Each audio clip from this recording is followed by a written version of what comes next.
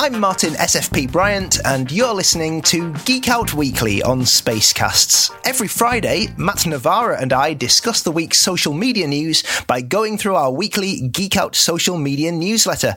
We're live on Twitter Spaces every Friday at 4 p.m. UK time, but if you couldn't join us this week, here's what we discussed. Over to Matt. We've got loads of stuff to go through today. So before we get started, I guess just talk a bit about what we're going to do. For those who've never joined the space before, we run through my Geek Out newsletter, which goes out every Friday at lunchtime in the UK. It's going to be a pinned tweet in the space now, so I've just added it so you can find the newsletter. And we're going to go through all the social media news, features, updates, things that went viral, sort of discussion about all of those bits and pieces. And if anyone wants to kind of have a view on it or talk about any of this stuff, then just, request to speak and I'll bring you up if I can.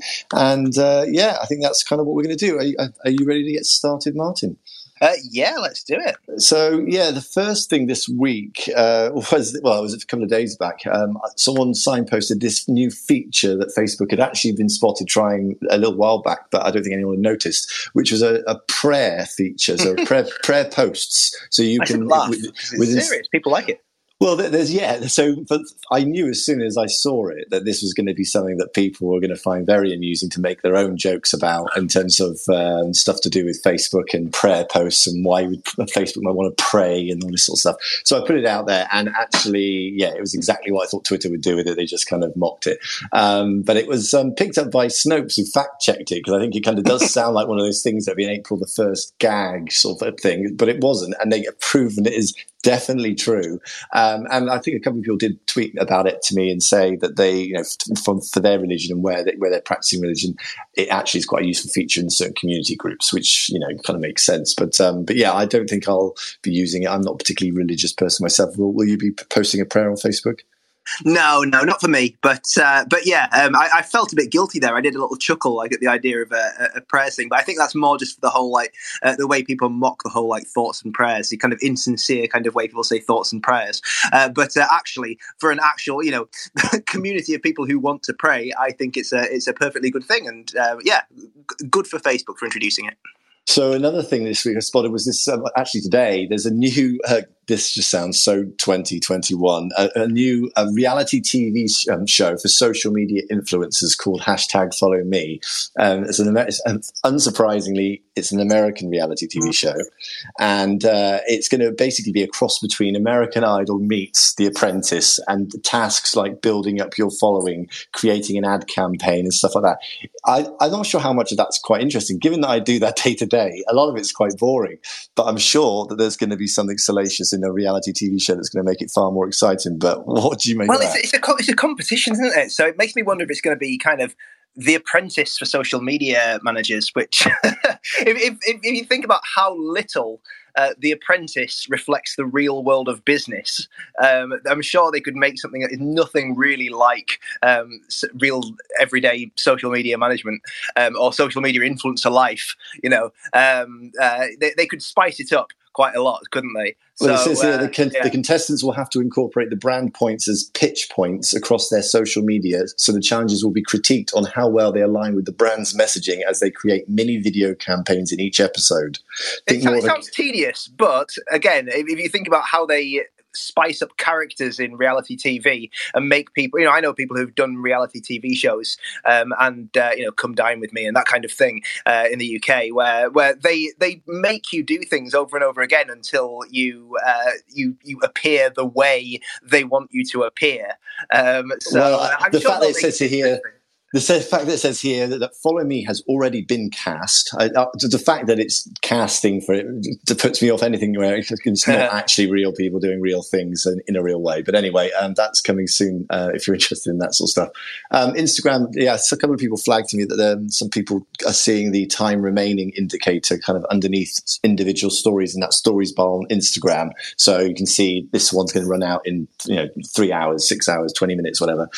Fairly useful, I would have thought. I haven't got it on my version, but it's a couple of people have.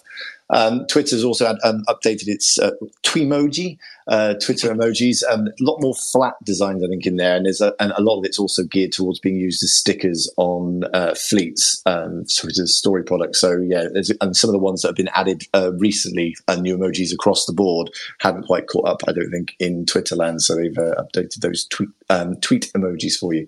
The other ones, the anonymous post feature. So this one, yeah, Facebook has had this feature where you can post anonymously into groups if it's enabled in that group, but only I think it was limited to like parenting groups and maybe one or two other sort of niche types of community. So not every group had this ability, and the admin then can agree to the post and it goes up anonymously. But now it's shown up in loads. It's shown up in mine, Geekout group. I'm not sure. Well, I suppose brand managers might want to sort of tell stories about a campaign and not say it was them that told the story. But yeah, that's going to cause a lot of upset, I get, for some people, I think, because you can see how it could be abused in some way, or maybe just seem like it could be a dangerous thing. And then LinkedIn is testing a dark mode on desktop. Are you bothered by dark mode? I'm really not with the group of people that loves dark mode. Are you, Martin? I use it quite a bit. I do like the way that when you're on Android and iOS, where you can have it automatically switch for the time of day. I think it's probably a bit of a kind of illusion that it really helps your eyes a lot. But there's been studies that kind of say either way on that, really. But just as giving you something new to look at, presenting the information in a slightly different way, I quite like it. In fact, I've gone the other way. I use Superhuman for my email, and I usually have it on the carbon option, which is dark mode, and I've had it on desktop on dark mode for ever.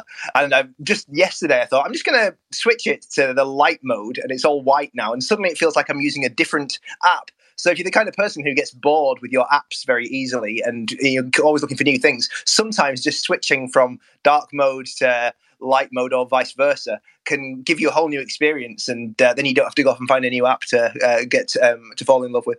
Well, if you do like dark mode, LinkedIn is going to bring it to desktop, I think, in the next few months, they've said. Twitter verification, can't go by without talking about Twitter verification. So it opened, and then it closed again, and then it's reopened again, because, surprise, surprise, they were flooded with people who wanted to get themselves verified, and they couldn't cope with the volume. And now they opened up again, I think yesterday or the day before. So they're back, as I said in the newsletter today, declining all of the requests that people are sending to be verified. We should mention at this point that we are recording these sessions. Actually, no one else other than us is speaking at the moment, but we are going to record them. But we're doing this thing called Spacecast. And Martin, you've kind of been working on this a bit more than me, so maybe you could just tell us a bit more about what we're trying out with this. Yeah, so Spacecasts is a collective run by a guy called Brian McCullough, who you may know from the Tech Meme Ride Home podcast.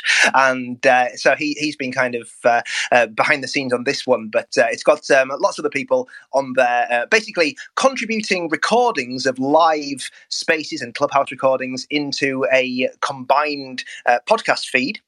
And you can read more a bit about that on The Verge if you go onto The Verge and search for Spacecast. So there's an article about that earlier in the week. But yeah, we're giving that a go and seeing how it goes. And it's quite good actually, because it's very easy to spend our time preparing for this and doing this, and then it's gone like that. So giving more people an option to discover it and to share it and listen again, or whatever, it's a good thing. Makes more of the effort, doesn't it? It does, and obviously, I still think from what we've heard from Twitter already that that is on the roadmap for the development of spaces to be able to record. I think they've come on and said that it should be something you would can do in spaces. So we'll probably have a native feature to do it soon enough anyway. And another thing that happened this week that was good for social media managers in general was the fact that the Messenger API has opened up more broadly for Instagram. So that means that third-party tools like Hootsuite and others can now put in their features that enable you to manage all of your messages on Instagram from customers on brand accounts or whatever accounts you're looking after in one native tool that you use for all of your publishing and scheduling. So that's pretty good for those that have quite heavy use of like customer service and stuff. It's very handy. So yeah, have you been watching Kabi Lame on TikTok yet? Have you seen these TikToks from this guy who's now the fastest growing content creator on TikTok? I have not. Tell me about him. Well, I'm sure that there's loads of people have in here. I certainly have. And it's a guy basically will go through on his TikToks and see things that are overly complicating something that's fairly straightforward, like opening a banana using a gadget you've got off Amazon that sort of super slices it in a very clever way. And then he just deadpan with no words, no speaking, just shows you how to peel the banana and just sarcastically. And there's loads of them. And I think it's a bit reminds me of like Mr. Bean for those that know, Rowan Atkinson, kind of like silent humor that's so global and people can relate to that it's just everyone loves them. And so now I think it's 60 something million followers on TikTok, and I think that it's still got quite a way to go before overtakes the leaders in those. But yeah, it's there's a big piece that's been done by Taylor Lorenz in the New York Times yesterday, I think, and talks all about it, and it's a really, really good read. Emoji reactions on Twitter. That's controversial one. Well, it is controversial a bit, and in the sense that you just can see how they would be used, in nefarious ways, but also which ones would you pick, we've seen like, LinkedIn has got reactions and Facebook and many other platforms. So Twitter and seeing tweets with reaction emojis, good thing, bad thing, which ones would you add? Oh, I'm not keen on this at all, because you can just see exactly how people will use it in sarcastic ways. If there's any emoji option there that is negative in any way, and by negative I include the crying, laughing emoji, anything like that, because you can just see. Or even positive emoji can be used in a trollish way. That someone posts, let's say you want to troll somebody you don't like, you see all their posts about them not feeling happy about themselves or whatever, or posting sad news or whatever, and you post crying, laughing emojis, you can imagine how people would be corralled together to form trollish groups to do that to people, maybe through kind of burner accounts and things. And it's sad, really, that we have to be worried about things like this. But it works on Facebook, and it kind of works on LinkedIn, because they're different kind of platforms, and just the nature of Twitter makes something like this something that should be a good positive thing but won't be. I don't see how they can engineer it to stop that happening. I don't know if these things ever work on it, because there isn't a polling feature. But yeah, if you think that they should add emoji reactions to Twitter, then you've got a little heart plus button at the bottom of Spaces, and you can tap it, and then it gives you reactions. Hit the 100 if you think they should add reactions. If I don't see many, then I'm just going to assume that people hate the idea. Let's have a look. There's one or two. There's a couple. Not many though. Okay, well, interesting. Well, it's not something that I've seen definite plans for happening, but certainly there's been screenshots posted, and I think it's been been rumor of it for some time now. So maybe we'll see. Not something I can share detailed in here in this discussion, but there is a link in my newsletter to this a list of social media policies of popular news publishers. I always find that stuff really interesting to see how sort of brand publishers are using social and how they tell their staff to do it. So if that sort of stuff interests you, there's a link near the bottom of my intro in the newsletter, which is pinned to the top of the group. So let's go into one of the top three stories that we've talked about in detail in the newsletter. So this is this Twitter Blue paid subscription, which is something we've already talked about for the last few weeks, because it kind of went from being a small idea that it might be there, and then suddenly it was like, all right, we're releasing it now. So it's there. It's in. You can now do it and use it and subscribe monthly to it if you are in Canada or Australia, or I don't know, is it if you're in them countries or more users from those countries? And it's $3.49 in Canadian dollars. But the features of it are pretty basic, and they're not really going to change the world for anybody. And so I wonder how, other than power users and people that are real kind of heavy users of Twitter, beyond that, I'm not sure how many people bother with it, because what you get is the flagship feature of the undo send, which is just a delayed send button, really. It's not anything near an edit button. A bookmarks folder, probably the most useful for certain users that kind of like to kind of collect up tweets across the day and fold them into different things, or just generally keep them in order. The thread reader view, which is a feature which doesn't seem to do much. It kind of makes it a little bit tidier to read a thread of a tweet, but it's not much difference. And then custom app and icon colors, and an interesting one of dedicated customer support, which does seem to be just limited to, can I cancel my subscription? Probably, I would imagine. I think most people seem to have had online the same view. Power users, I can see possibly thinking thinking it's quite cool, but there isn't anything functional really there. Maybe the thread reader bits and the bookmarks, but beyond that, not many people are going to go with this at the moment. No, it feels like they've launched it as an experiment, but with a very strange selection of things that aren't particularly compelling. I think there's so much more they could do with this, though, and I'd actually quite like to see them do different forms of subscription for different kinds of people. So for journalists, you could have, they've talked in the past about TweetDeck maybe being a subscription product, and Nuzzle maybe, or Scroll for getting paywall, ad-free access to news sites and things like that. So they could have an option for information curators like journalists that has all that kind of thing in it, and then maybe something that makes life easier for the kind of power user who uses Twitter all day to socialize and share links and talk about things, but they don't necessarily use it professionally. So people, there might be like an ad-free version, and the things that would make their lives easier, maybe better ways of filtering what they see in their mentions and things like that. So I think there are things they can do, lots of things they can do, but maybe they need to have Twitter Blue, Twitter Red, Twitter Orange, different options for different groups of people. It just feels like they've put this out just to see what happens. But I think the only people who are going to subscribe right now are the people who absolutely love Twitter and will throw their money at them, which I'd probably include myself in, to be honest. If this was available in the UK now, I would subscribe just to kind of back the idea more than anything of subscribing.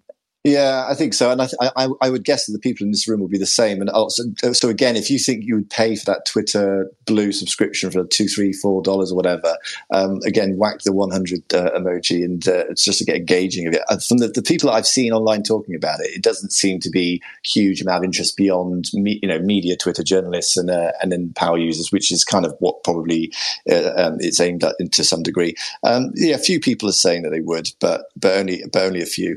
Well, I think they're going to add more to it, and there's, as we mentioned in the newsletter about the TweetDeck and Nuzzle stuff. There are loads of ways it could be kind of integrated into other stuff that would make it a more worthwhile sort of tempting proposition. But at the moment, it's not. I did try. I must be honest. Deleting the app and then installing it from the Canadian App Store, and then setting my country to Canada and doing all that just to see if I could trigger it. But no, it's locked down. I can't get access to it. Facebook news to do with this. So this was like last night, wasn't it? This came out about the special treatment for politicians following the Trump ban. And so people won't remember that there was all this uproar around kind of the somewhat exemptions that were given to politicians, and how that could have led to all sorts of problematic situations with fake news and misinformation, and lots of issues did occur from it. But now they've done a complete, would you say it's a complete U-turn? But it's certainly a significant shift in the policy around how they're going to treat politicians. So what exactly is changing now, Martin? Yeah, so basically they're going to treat politicians the same as anyone else. So you don't get special dispensation to spread complete rubbish on Facebook just because you're a politician, which they were doing, which they did allow, supposedly because whatever elected officials say is newsworthy, and they're elected officials, so Facebook doesn't want to be seen to be interfering with elections and things. But also from Facebook's point of view, it helps them avoid the ire of politicians who might want to maybe regulate them a bit more harshly if they affect them personally. And the kind of politicians who spread deliberate, serious misinformation on Facebook are probably the kind who would happily be pretty tough on Facebook over things that maybe Facebook sees as unfair. So this is basically the oversight board when considering whether to uphold the ban on Trump. One of the which has obviously been kicked down the road now for Facebook to come back on in the next few months. But one thing they did say was by I think tomorrow they had to have responded to some recommendations, including this idea of opening up the idea of politicians basically having the same rules as everybody else. So I don't think we've seen an official announcement from Facebook about this, but assuming The Verge is right, and it's Alex Heath who is well connected and all of that. So I think we'll probably see something probably Friday afternoon Pacific time. It sounds like the kind of time they might announce something like this. So later on this evening, UK time. So what do you make about the whole idea? Well, not the idea; it's a fact that the rules now are that they will still not going to fact check politicians, are they? They're going to apply the rules in terms of content moderation in a fairer way, and so they're more. They can't just say horrible, bullying, nasty things like the rest of us shouldn't be and can't be, but they can't. They're not going to fact check them. What is a weird decision to still maintain that, or do you think there's a good reason? I mean, it's a difficult one, and part of it, I suppose, is just the difficulty of fact checking everything. And you can have fact checking set up for particular topics and particular things that run away. But can you fact check everything as a platform? And can you get your kind of fact checking partners, as Facebook has, to cover everything that every politician around the world says? Probably not. But surely at the moment, though, if they're fact checking other stuff that's going out there and things, and this is just adding a little bit more to already a huge pile of stuff that they've got to do, isn't it? I guess. But yeah, the point's still the same. Whether there's a special rule of fact checking for politicians or not. Well, it's like you say, this is kind of off the back of the oversight board stuff, and there'll be some interesting stories probably off the back of that to talk about, what was the repercussions and actual impact held by these decisions that the oversight board are making, particularly the Trump one. But there's still more to come on it. And we'll talking about Trump. There's another story. So a few weeks ago, some of you remember talking about the fact, for months leading up to it, in fact, that Donald Trump was spouting out that he was going to launch a big, huge social network, better than all the rest, and have his own platform, build his own network. And then it came to kind of be, launched a few weeks ago, and it was a really bad blog. It was just kind of really poorly built and had lots of bugs in it and wasn't heavily used and barely could call it a social network, really. So anyway, it's now shut down and been killed. But they're sort of putting a positive spin on it, suggesting that this was a precursor to something more significant and that's still coming. So it just sounds like normal Trump as usual, kind of just say any words that make it sound good. Yeah, so CNBC asked Trump's senior aide Jason Miller whether this was a precursor to Trump joining another social media platform, and he said, yes, actually, it is. So I think we might see, for example, him maybe, I don't know, signing up an exclusive agreement with Parler or one of I was going to say Parler, perhaps. Some kind of agreement, and it had been reported previously that he was in talks while he was still in office to sign up exclusively, I think, to Parler, but that all fell through because I think he wanted equity, and I don't know.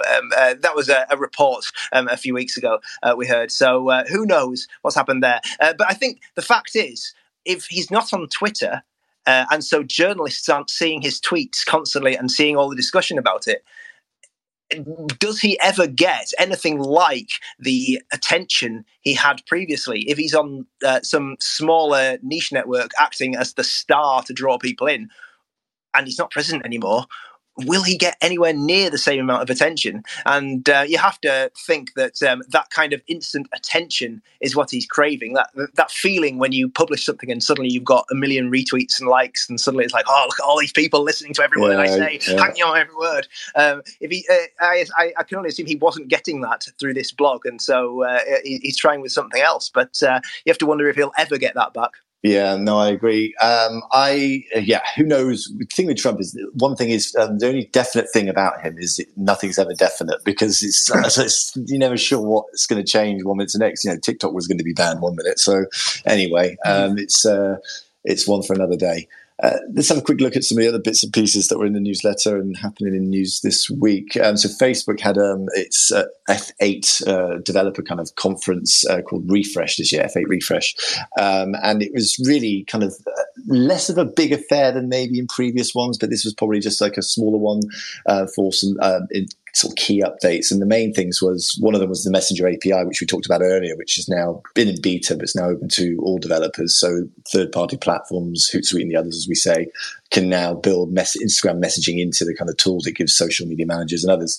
But there's also some stuff to integrate Instagram into other workflows. There's some new AR features being opened up through its Spark AR program, and a few other bits and pieces to do with WhatsApp for Business as well, to kind of improve the kind of ability to build your presence as a business on WhatsApp. So lots of dev stuff, not so much directly, first-hand consumer bits and pieces at this stage. But there's been some news in the last couple of hours about Facebook. So there's been another case put against them in Europe, hasn't there? Yeah, so actually, the EU and UK are both opening very US word antitrust. We probably call them competition inquiries into Facebook, and the Wall Street Journal reporting that it's into the classified ad service marketplace and Facebook's use of advertiser data. So yeah, we'll have to see about how this will go. But it's just interesting that both UK and EU investigations both coming through on the same day, it feels a bit like that day a couple of weeks ago where both Amazon and Apple both announced lossless music offerings for free on the same day. It's like everyone's now competing to investigate Facebook, but we'll have to see how this. It's only the start of the investigation, so we'll have to see how it unfolds. But more headaches for Mark Zuckerberg and his team to wrap their head around. And again, talking of Mark Zuckerberg, for the people who are into all like new features and find what the latest platforms updates are, which is me and a few other geeks out there, one of the people that just posts this information is a Twitter account and a Telegram group and a whole load of other things by WA Beta Info. So if you're on Twitter and you look up WA Beta Info, it's an account from a guy that I've known for some time who does all this stuff, but only for WhatsApp updates. And he got buzzed this week because I think I assume WhatsApp wanted to have a word and sort of say, here's some updates for you, because they finally realised that actually these leaker account people are quite a useful way to kind of get things out there when they want to strategically get a message out. So anyway, they did a thing with him this week, which is the first time they've done it. And he had a group chat call with WhatsApp's head of CEO. Is it CEO? I'm not sure what role they call him. Head of, I assume. Head of, yeah. Will. And then also Mark Zuckerberg dropped into the group chat as well with him. So this guy who's just been leaking bits and bobs to doing some similar but different things to what I've been doing for years, suddenly he's in this group chat with Mark Zuckerberg talking away, or at least someone who's saying they are. But there's some good updates, actually. They were talking about updates for WhatsApp, for iPad, and a disappearing messages feature update. So if you get a chance to have a look at all of that, you'll find some useful. I love the way you say someone who's claiming they are, because from the look of it was audio messages from Mark Zuckerberg. Oh, is it audio? I like to think that Mark Zuckerberg was too busy, and so they got a Mark Zuckerberg impersonator. That would be good. No, what I was thinking, I didn't actually know he had voice messages. I was thinking it was more a case of he had a message. It was just text back and forwards and photos and stuff. It could have just been his PA, admin, whoever person. Yeah. But I didn't realize it was voice. So in that case, I don't think they would have got to that much trouble. What else have we got here that was going on this week? There's lots of stuff to do with, there's releases about disinformation campaigns. We saw, Russia being accused again of being the main source for a lot of this stuff. But then there was another bit of reporting come out that was saying that, the US, again, maybe unsurprisingly, is the top target for people doing these campaigns of disinformation. So not a lot there that was new, really. What else have we got around here? Let's have a look. So there's a bunch of Instagram stars, reality TV stars from Geordie Shore, MTV's program, and X on the Beach and all that kind of stuff. They have been posting stuff for kind of save yourself thousands of pounds, write off all your debt now kind of adverts, but not labelling them as adverts. So they got a ticking off, and the posts were pulled down. But I don't think they got fined or anything. I'm just going to give it another warning. Birdwatch. Have you seen anyone, or do you know anyone who's got Twitter Birdwatch? Because I haven't. So Birdwatch being the fact-checking feature that they're testing in the US for Twitter. No. It was something you actually had to apply for, I think, wasn't it? So they want people who are actively going to make notes about tweets and things. So they wanted kind of very engaged people to take part in it. But no, I've not spoken to anyone who's actually used it. But overall, it's quite an interesting idea. So what they're doing now, aren't they, is attaching some of these notes that the users of Birdwatch have made, kind of fact-checking notes and supplementary info about what's in these popular tweets. They're actually attaching them to the tweets themselves. And at the moment, only visible to people who are in the Birdwatch test. So it's a very limited thing.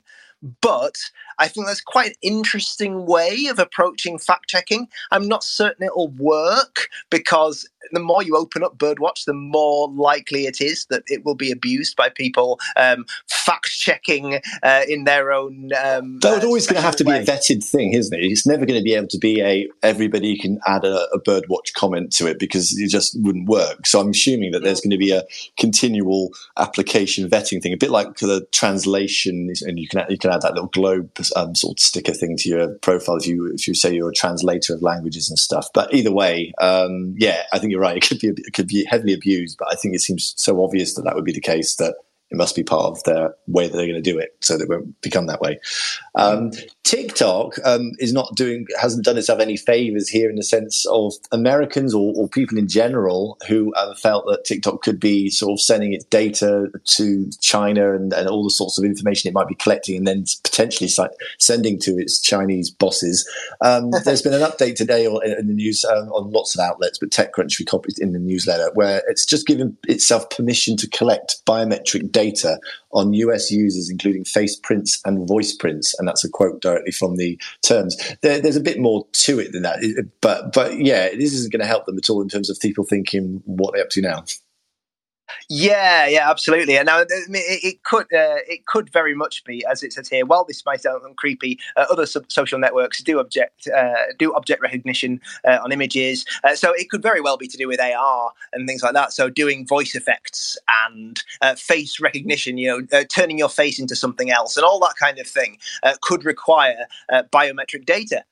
So it's kind of like when people get upset in the terms and conditions of social networks, where it says, like, you reserve the right for us to include your image in advertising, and they go, oh, they're going to use my personal photos on billboards and things, and it's not that at all. Or we want to we'll have to copy all your data and send it to some far-flung country or something. And that's just the way cloud computing works. And people don't necessarily understand, and lawyers don't necessarily understand, how to write these things in ways that make sense to people. So it feels like something that they could have just got around by wording it maybe slightly differently, unless they really are collecting all this stuff to send and do. Maybe they're just an evil bad thing. So. Yeah, maybe they just really are evil, and this is just a genius. Just like people like, no, they're not going to do that. And they're like, there we are. But there is a bit in the TechCrunch article that does point out the fact that the policy also notes that part of the data collection is for enabling special video effects, content moderation, demographic classification, ad recommendations, content recommendations. So it does feel like it's a bit of one of those catch-all kind of terms to cover their asses, because everyone gets upset when something happens once and then it's like they didn't know that they were allowed to do it. But because of the type of thing it is, it does make you kind of wonder, well, do you want to have a catch-all with that particular sort of bit of your data? Anyway, always get comms people involved with any kind of communication. That's what I say, including the terms of service. You want to get some really easy to read, plain English terms of service that explain very clearly what things do, because otherwise things like this will happen. Yeah, we've heard this story before, haven't we, somewhere? So what else have we got that's going on to do with so TikTok? Yeah, this is quite an interesting longer read. There's a couple of versions of it, but there was a story that I spotted about that TikTok was knocked off of the top of the US App Store chart for the first time in however many years, the last couple of years or 18 months or whatever. But more interestingly in the fact that TikTok was finally been dethroned for a bit, was that the app that knocked it off was a really basic, simple keyboard app.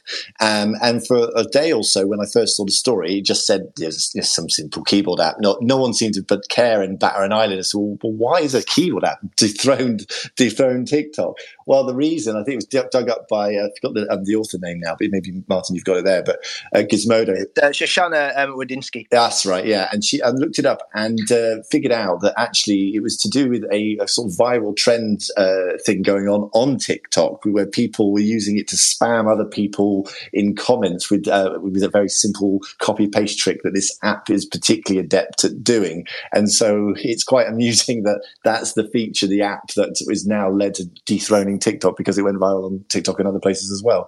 But anyway, a very good read if you get a chance to read it. It's the story as to how that came to be. What else we got? Some new, so Clubhouse, they've just come out this week and given some details about there's more than 2 million users on Android. And I think they've just recently said that the invite mechanism that they've got in place should be dropped by the summer. Well, we're in June, so I'm guessing that's pretty soon. So for those that are fed up with that, that's going to come down. I still don't hear many people in the circles that I'm kind of chatting to people in that are using Clubhouse. There are a certain type of friend or connection I have that does use Clubhouse, but for in general terms, most people are saying to me they're going in and coming back out again, and it's just not sticking with it. Have you used it?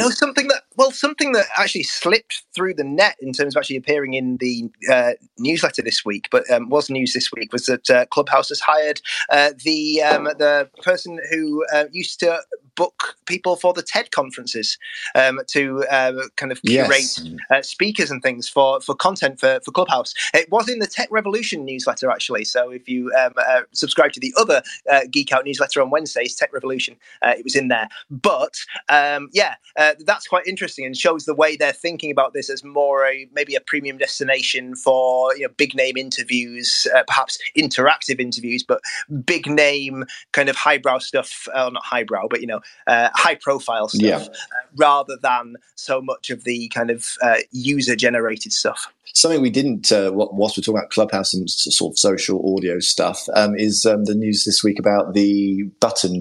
So they've added a new tab on, I think it's just iOS, isn't it, for Twitter.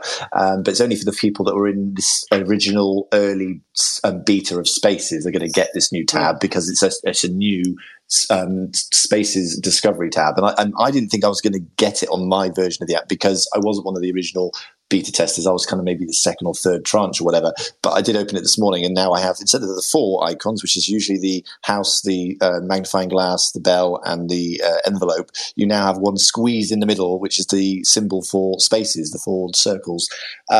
So I've had a look at it. I'm actually going to look at it right now where we're here to see sort of what stuff is on there. I'm assuming it's showing me that maybe it doesn't show everything, but the top item is the one that's got the most people in the space, and it's something that's being hosted by Tara Bull 808 on Twitter, and it looks like it's some sort of financial thing. AMC to the moon, or a TV show maybe. 365 people in that space, and then the next one's 162. Oh, that's the AMC stock. It's this stock price. Oh, I see. Meme stock stuff. Yeah. And then the next one's there's one called Lovers, 162. I don't know who's in that space, but there's 162 people enjoying Lovers, and then the numbers go down to 26, 41, 31, 29, 8, 11. So I don't know if that's a snapshot. I'd like to. Well, it's not everything, or we'd be in there. Yeah. Well, yeah, but excluding that. But anyway, interesting that's. But the interesting thing about all of that is that the fact that so quickly and so forcefully, Twitter has put that into the app, front and center, staking its claim. We believe that Spaces and audio is going to be a big enough deal that we're going to change a significant way of how you use the app by adding another tab, and we're going to put it front and center. Clubhouse and Facebook will now see their commitment and intentions to it. I guess they're pretty much going all in on audio. Then, wouldn't you say? Yeah, absolutely. It is clearly their big priority for this year, Spaces, and they're going all in on it. And I think with something like this, you have to really push it and make it a big thing, or otherwise it just becomes another one of those kind of forgotten features. So will it still be such a big thing in a year's time? Let's see. but they all they can do is try, and they're certainly going to try, and so that's good to see. Going on to further down the newsletter, I've got a section in the DMs. So I get quite a lot of stuff that comes into my inbox, which is sometimes quite interesting gossip or things that kind of can't be attributed to somebody, or just stuff that's just weird. And I just thought you might like to know a bit about it. And this week, the two things that are kind of partly from DMs, but also from other stuff that I've had, there seems to be Instagram testing a replacement for this swipe up links, but it's hard to tell whether it's going to be a either or you have one or the other, or both can be used. But at the moment, if you want to add a link to a story, you have to have 10,000 followers and or be verified, whatever. And then you can do the usual add the link for swipe up. But there has been this link sticker that's been sort of seen in the last few weeks, and it's now been spotted kind of in the wild. I saw, of all people, for those in the UK know, Chris Moyles, ex-BBC breakfast DJ. He's got his own shop, and he flogs gear off it on Instagram, and he was using the link sticker. I noticed it because the sticker was there, showed the link image, and then it said chrismoyles.shop or something, and tapped it and you went shop. There was no swipe up. And a friend contacted me and said, yeah, well, I haven't got the ability to add swipe up links anymore. I thought I'd lost the ability, but actually they've just replaced it and given me the link sticker. So I don't know whether that means they're testing which one works best or which people prefer. Who knows? I don't think it changes the fact that you still have to have verified or 10,000 plus followers to get the link. So, that's the main thing I think a lot of people are more concerned about. Another thing, this for me feels like a bug, but a couple of people, more than 2 or 3, have reported the fact that earlier this week they could upload a video into their story on Instagram, and then instead of it being split into chunks as you'd expect it to over multiple frames of the story, it was allowing it to be a lengthy chunk of it in one bit of the story, like a couple of minutes worth. That doesn't sound like a good user experience to me, having story sections that could be minutes in length. Maybe for some it is, but she said she couldn't reproduce it. So if you have had that experience, I'd be interested to know whether you think that's a glitch or a feature. Glitch is my guess. What else have we got this week before we let's go to scroll down a bit. Oh, so there was a report, I think it was in The Drum, which did a thing with LinkedIn saying about the digital marketing skills that are kind of in the last 12 months or so in LinkedIn data that shows a massive rise. And some of the top ones in the recent months have been Instagram skills up 72%, content marketing up 63%, and Hootsuite skills up 39%. Mm-hmm. And then other ones were Adobe Premiere Pro skills, marketing automation, and Facebook marketing. So if you're in that space, which a lot of people, I guess, in this room probably are, then that's pretty good news, isn't it? I would say. I think there's also a lot to be said there about the whole fact of creator space opening up in the last 6 to 12 months more than it's ever done. Forget the pandemic, the knock-on effect of this growth towards the creator economy is probably playing into a lot of this, where people think, Christ, I can make a bit of money here. I just need to upskill in some of these key areas. I'm not going to go through all of the quick hits today. There's loads of stuff in there that was spotted over the last 7 days, all sorts of stuff to do, tiny little features that only a handful of people have got, and some other things that are in test. So if you're into all that stuff, there's a whole long list of them in the newsletter. But I'm going to jump right down to the bottom area for the weekend reading, because there's loads of bits in there. Martin, what this week has caught your eye? Which bits did you read? Yeah, so this LA Times thing, hashtags have fallen out of style, but not for influencers. So looking at why influencers are using hashtags, I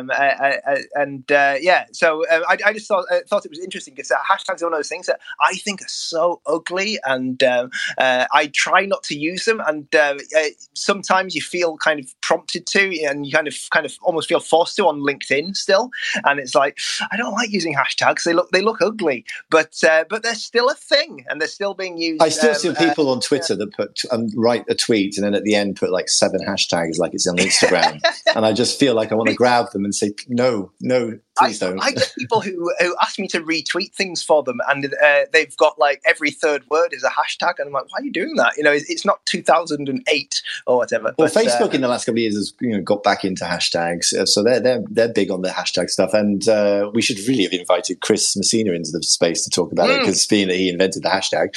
But we did an episode, didn't we, talking about it? So on the Geekout podcast, I think season 2. We had Chris on talking about hashtags. So if you get a chance to go and search up the podcast, you'll find that quite fun. But yeah, there's an article in the LA Times. If you search out LA Times hashtags or scroll to the bottom of the newsletter that's pinned in this space, look for the Weekend Reads, you'll find this article there. It's really good. There's also TikTok accidentally detected my ADHD, which is an article, opinion piece in the Guardian, I think. And some of this rang true to me and also rang bells because I've said many a time I was diagnosed with ADHD when I was 27 and I didn't believe a word in the fact that I had ADHD or anything. I just thought it was, not a thing for me. And then after doing a lot of testing and going through a lot of sort of processes, I realized actually it was. I didn't actively remember or consciously remember going through TikTok when I first started using TikTok and picking bits that were saying stuff about or TikTok videos that were to do with ADHD at all. But I remember sort of slowly over time, suddenly they started appearing more and more. So my hunch would be that maybe I liked one, and then once I watched one, maybe I'd watched 1 and 2, and then it kind of flooded it. Now my feed is full of them. But I think TikTok actually encourages the ADHD anyway with the speed that you rattle through these videos. But if you hadn't had a chance to have a look at this particular article, you should, because it's quite fun. And it's in The Guardian. TikTok accidentally detected my ADHD. Nick Clegg has done another essay. Thank you to Alex at Facebook for flagging to me that Nick Clegg has done another essay.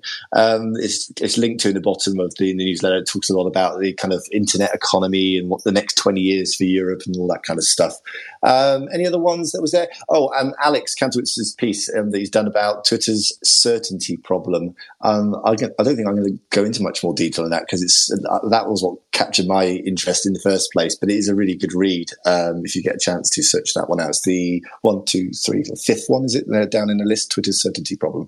Anything else from you, Martin, that we've missed? No, I don't think so. I think and no news has broken while we've been live, as far as I can see. So nothing to suddenly jump in with. Jack Dorsey has broken news while we've been on, saying that Square is considering making a hardware wallet for Bitcoin. But that's not social media. That's his other company, Square. I just don't get excited by Bitcoin stuff. No, I don't. As soon as I hear the word cryptocurrency, I glaze over. I'm bored. Well, yeah, I mean, I think it's interesting. I have no time for all the excitement over what the current Bitcoin price is and all that kind of thing. But I think that there's lots of potential in decentralized tech. And so on that side of things, I think it's quite interesting. And certainly what Square is doing around it and the kind of way Jack Dorsey is thinking about decentralized money, but also decentralized social media. And it'll be interesting to see when something comes of that whole project that Twitter kicks off, hopefully sometime soon. But yeah, if you look at Jack's Twitter account, at Jack, of course, he's just published a thread about a hardware Bitcoin wallet. Interesting. The top 3 things that bore me on Twitter right now: number 1, NFTs; number 2, yes, cryptocurrencies; and then 3, as soon as I see the buzzword, the creator economy. As soon as I see any of those 3 things, I just kind of spin on by. If it wasn't for the fact that it's good to keep up with all that bits of information for things like this, I would probably put them on a mute, which I actually don't use. Before we get, do you use extensively any of the features for moderation, self-moderation within Twitter, like the mute function or any of the filters that you can do? Because I just have it show me everything, filter nothing, and then I'll decide if I don't want to see anything, as and when. Yeah, I don't either. I don't mute anything. I've got literally no mutes. I don't like the idea of missing out on things, and even if it's something I don't like to hear about, I at least want to see it in my feed. And I know that's quite a privileged thing to say, because many people don't want to see things that actually impact their lives in a negative way and bring them down and affect their mental health or whatever. And so I totally understand why people use mute, or there are people they don't want to see in the feed, and so they maybe don't want to block them and create drama, so they mute them. I barely block anyone either. I only block spammers, and I can't think of anyone I've blocked because they annoyed me. At most, I'll unfollow them, or maybe I might mute them, but like I say, I don't use mute. So yeah, I just. But again, that's quite a privileged position to be in, to not have that many trolls. Well, yeah. To round up things, I'll just tell a quick story to do with a tweet that went out this week that I posted that ended up getting one of the most attention of any of the other tweets that went out. And unsurprisingly, it was the one to do with, I think the tweet just reads, Facebook is trying out or testing prayer posts for groups or something. That's all the text and the tweet says if you have a look. Posted, and it's gone everywhere.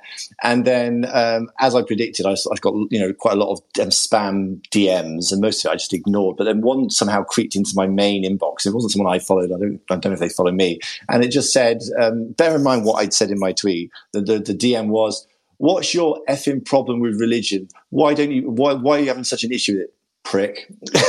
So, in a DM to me, I was like, but the DM just says that they've got a feature. Where has he managed to get the inference from me? He's very good if he has, that I think, that I hate religion or something, which I don't. I don't have really any strong opinion either way on it. But anyway, that's the sort of stuff I get. Never tweet about religion. And I replied and said, but I haven't said that. Or I think I said, where did I say that? And then they disappeared and they didn't say anything after that. So, it's still not as bad as the time when they stuck my information in an article in InfoWars about me thinking that the Home Alone scene in Home Alone 2 where Trump is in it. I didn't ever say that they should remove that scene because Trump was in it. I was making a reference that people would be talking about that scene being in Home Alone. Somehow InfoWars and others construed that I was such a snowflake that I was demanding on Twitter, because I'm a diva with a blue tick, that they remove the scene of Trump. I had so much abuse. There's an Instagram story on my Instagram account now, highlights, the last highlights I did, which is just all of the abuse because of that one incident. But I find it quite amusing, so it's all good fun. Every innocent tweet is a potential pawn in the tedious culture war. Or what's the other tweet that I shared a few weeks back again? It does the rounds every few years. You kind of every day there's a main character on Twitter. The game that's not to be it. That's pretty much it. On that note, I've got nothing else to say, so I will say goodbye and thanks for tuning in. And we'll be back here the same time next week. Have a great weekend, everybody. Bye bye.